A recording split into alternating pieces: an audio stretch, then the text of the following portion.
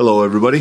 Thanks for sharing some time with us. Thanks for closing out the week with us as we continue through the Gospel of Luke this week in chapter 11. Try to get through that chapter today. We're in verse 47. Just a quick reminder, it's been a day or two since we were able to meet. Thanks for being back with us.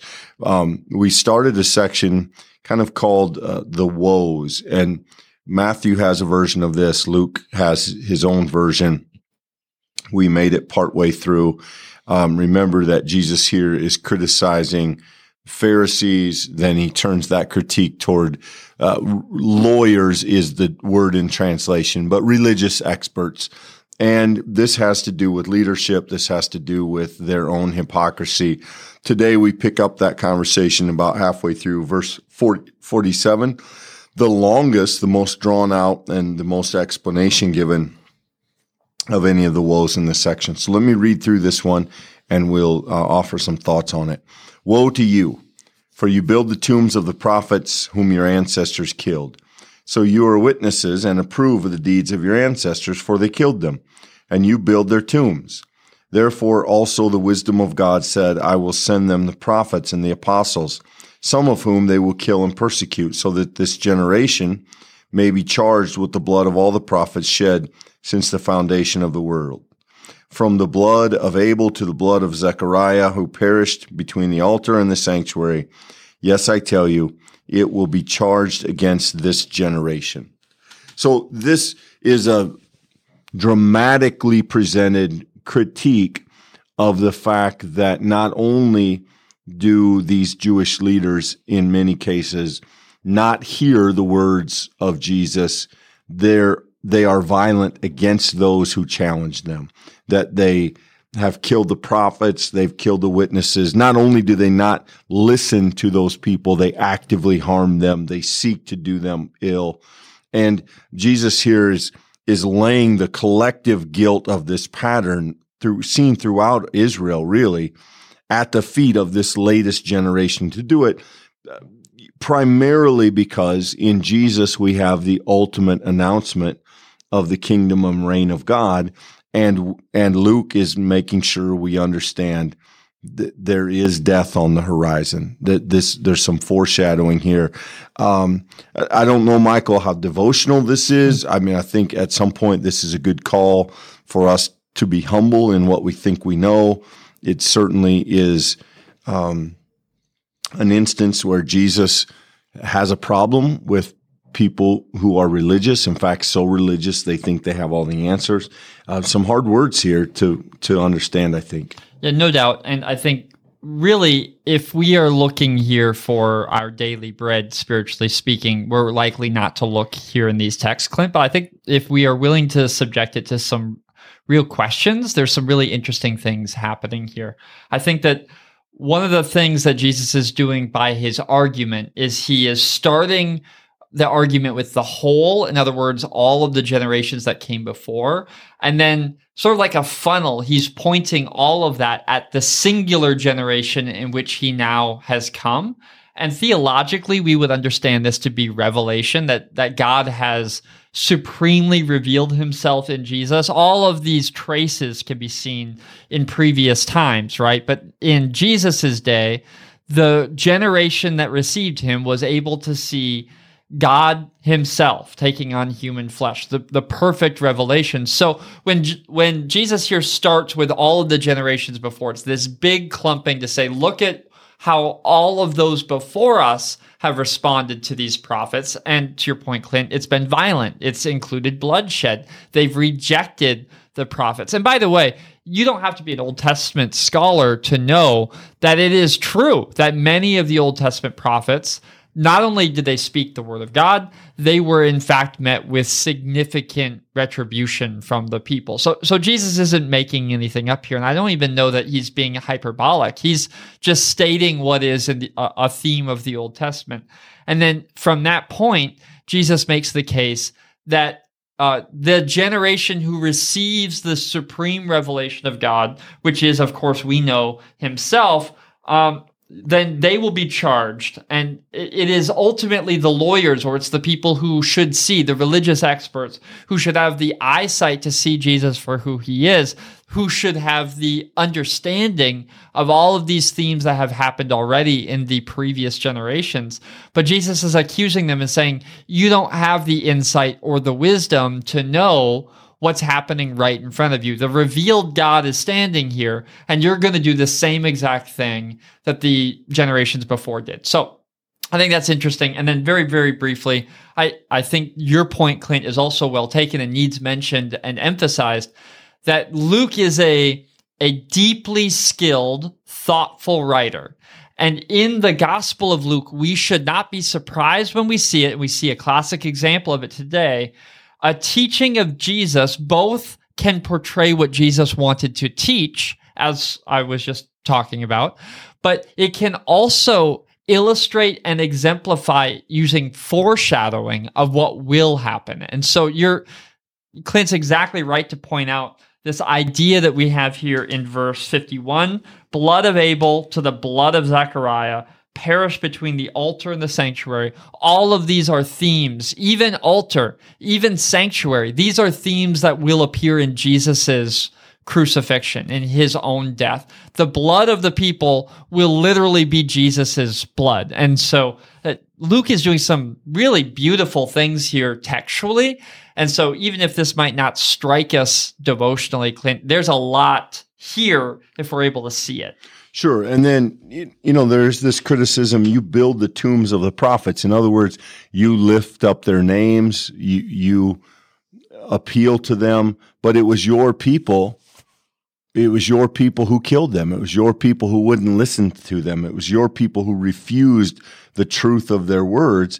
And we understand, and they will do that again. You will do that again in the time to come when Jesus is arrested and crucified. And so there's a deep foreshadowing here, I think, that both goes back testifying to what Israel has done, but connecting it to what Israel, at least portion of Israel, will continue to do as they reject the very Messiah, the Son of God. And so, not great devotional reading, I grant you that, but an important theme in the gospel, and certainly important to Luke. Which then brings us to the final woe of this section, verse 52. Woe to you, lawyers. Again, remember that that's religious experts. For you have taken away the key of knowledge. You did not enter yourselves, and you hindered those who were entering. I think in some way, Michael, this is the most damning criticism. It is one thing to miss the boat for yourself. Right. It is another to keep others from the truth. So not only do these Pharisees, not only do these scribes and religious experts, not only do they not see the obvious truth of Jesus, but they hinder others from seeing it. They actively keep others from the very thing that God is doing to bring about his kingdom. And that makes the bad thing that they do to a multitude worse, because it not only affects themselves, it now spills onto others. And I think in some ways, this is the harshest critique given in this section, which is pretty harsh on the whole. Now, one commentator makes the case that this key reference here could be attributed to the idea of Scripture, that Scripture is the key, the understanding of all those prophets that we were just talking about. And that may not be the whole truth, but Clint, there's certainly a really interesting aspect of this historically, because even the Christian church has had just mountaintops and valleys as our relationship to Scripture has changed. There have been times where the church, sometimes through no fault of its own, illiteracy or these kinds of things, but then there were other times where the church actively restricted making Scripture available to people in their own language and their own ability to understand. And in those circumstances, the church stands under the same judgment as Jesus. When we keep people from the tools designed and delivered for the sake of revealing God's intention for the world. And the people who are put in positions of power, who are by definition called to be servants of those people, not only fail to accomplish that task, but they use the power that gives them to their own ends. That is not just some kind of basic hypocrisy. In Jesus's frame, it is unpardonably sinful. It is the deepest and most horrific crime. And so Jesus has very strong words for the people here who have been given this knowledge and are hindering those who should be given that knowledge. Yeah, again, I think this is one of the harsher critiques that Jesus gives, the idea that not only are you turning a blind eye to what God is doing, you're keeping others from seeing it. And that is certainly a heavy charge that Jesus lays at their feet.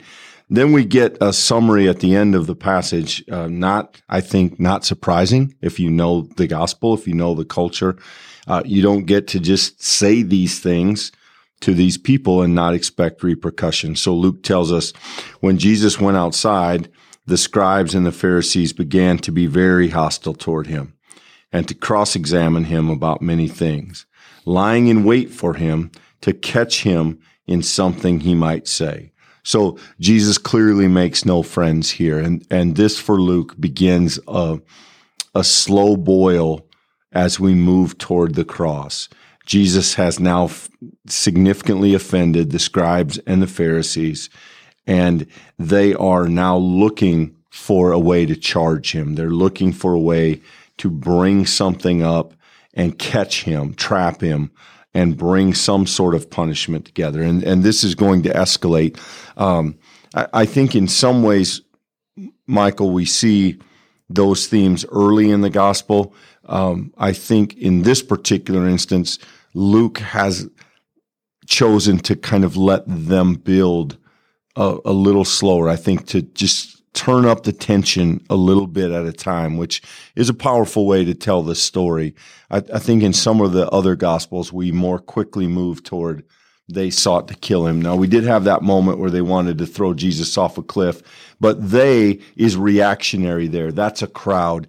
Now we see the primary architects of Jesus' downfall are going to be the scribes and Pharisees, and now they have begun to undertake this adversarial and this animosity toward Jesus, this relationship against him, and we're going to see that increase. And I think Luke does a nice job here of not jumping all the way to they tried to kill him, but letting us come along for that journey a little bit and experience it.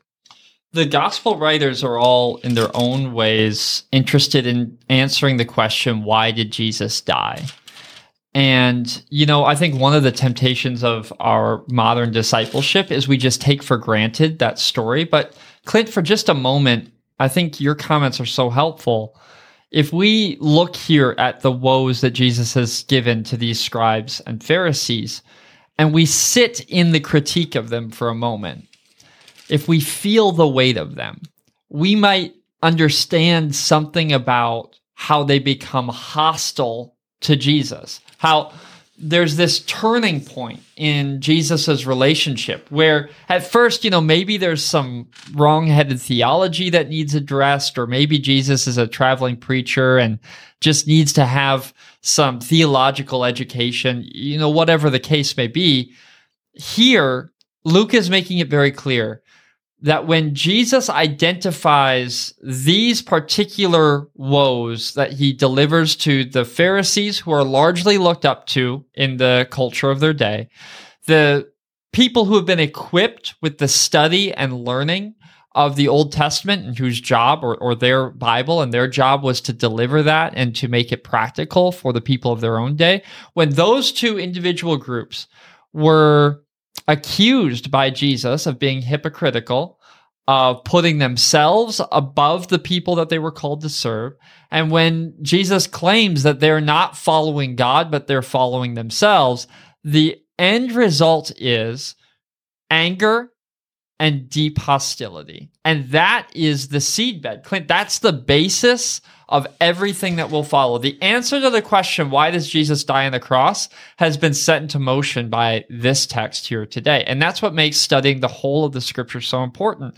Because you might think, well, no, Jesus was crucified because he was a Jew or because he was a rabble-rouser. No, Jesus was crucified for very specific reasons. And this is the kind of thing that we discover when we read the scriptures closely, is that he got crossways with the celebrities of his day. And he did so purposefully and with clear language and intention. And that's what's going to push the story forward. And I think we see that in the kind of meta-narrative here, Michael. I mean, Jesus offers these 6 ranging from serious to blistering critiques of the practice of false religion.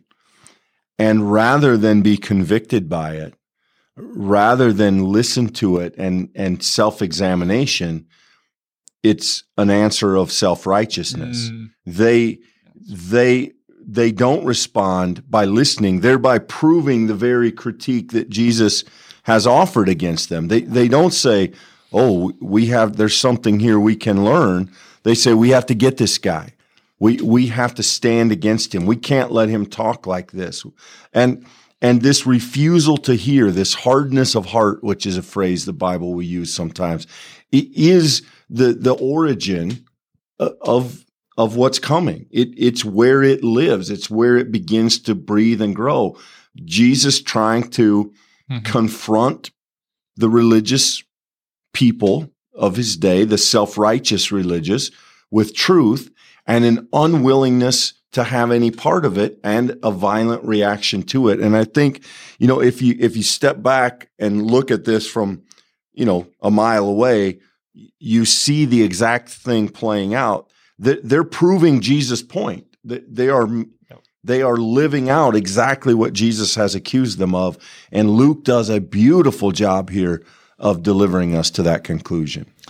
Yeah, that is maybe the difficult devotional end of the text. I mean, the woes themselves to the Pharisees and the teachers, they may not feel like they directly apply to us, but the people who find themselves listening to a podcast like this, we all share this temptation to put our hope and trust in something other than Jesus. We will inevitably, because we're human and broken, our temptation will be to put our hope and trust in our own work, our own diligence, our own contribution. And in many ways, the gospel should drive us out of ourselves to do works of good because of the grace that's been given to us. But friends, if we encounter Jesus Christ, the revelation of Jesus, and we are moved in that encounter to hostility because of the critique that he offers against our hypocrisy, then that's an invitation for us to go deeper. I think it's an invitation for us to confess. There is a bent within us to turn inward, as Luther would say. There's this temptation for us to make it about us. And if we encounter Jesus and we cannot hear in his critique an invitation to receive grace, then we, like these teachers of the law, will find ourselves hostile to faith itself. And that is a dangerous place to be. It is. And Luke delivers us there at the end of this chapter. If you've been with us throughout chapter 11, you know that there's been some difficult stuff. We're not done with difficult stuff. But I would say if you can join us next week, I think that at least on the front end of chapter 12, we do get into some stuff that I would consider more devotional, more accessible. I think there are going to be some parables that we really have some good spiritual lessons to unpack. And so I don't know that chapter 11 of the Gospel of Luke is anyone's favorite Lucan chapter. Maybe there are people out there who love it. I think for most of us, we will find that as we get into some more familiar territory next week, we may find that we are dealing with things we consider more applicable. So if you can be with us, I hope it will be helpful. Hope maybe something in this has been helpful, and we appreciate you being with us.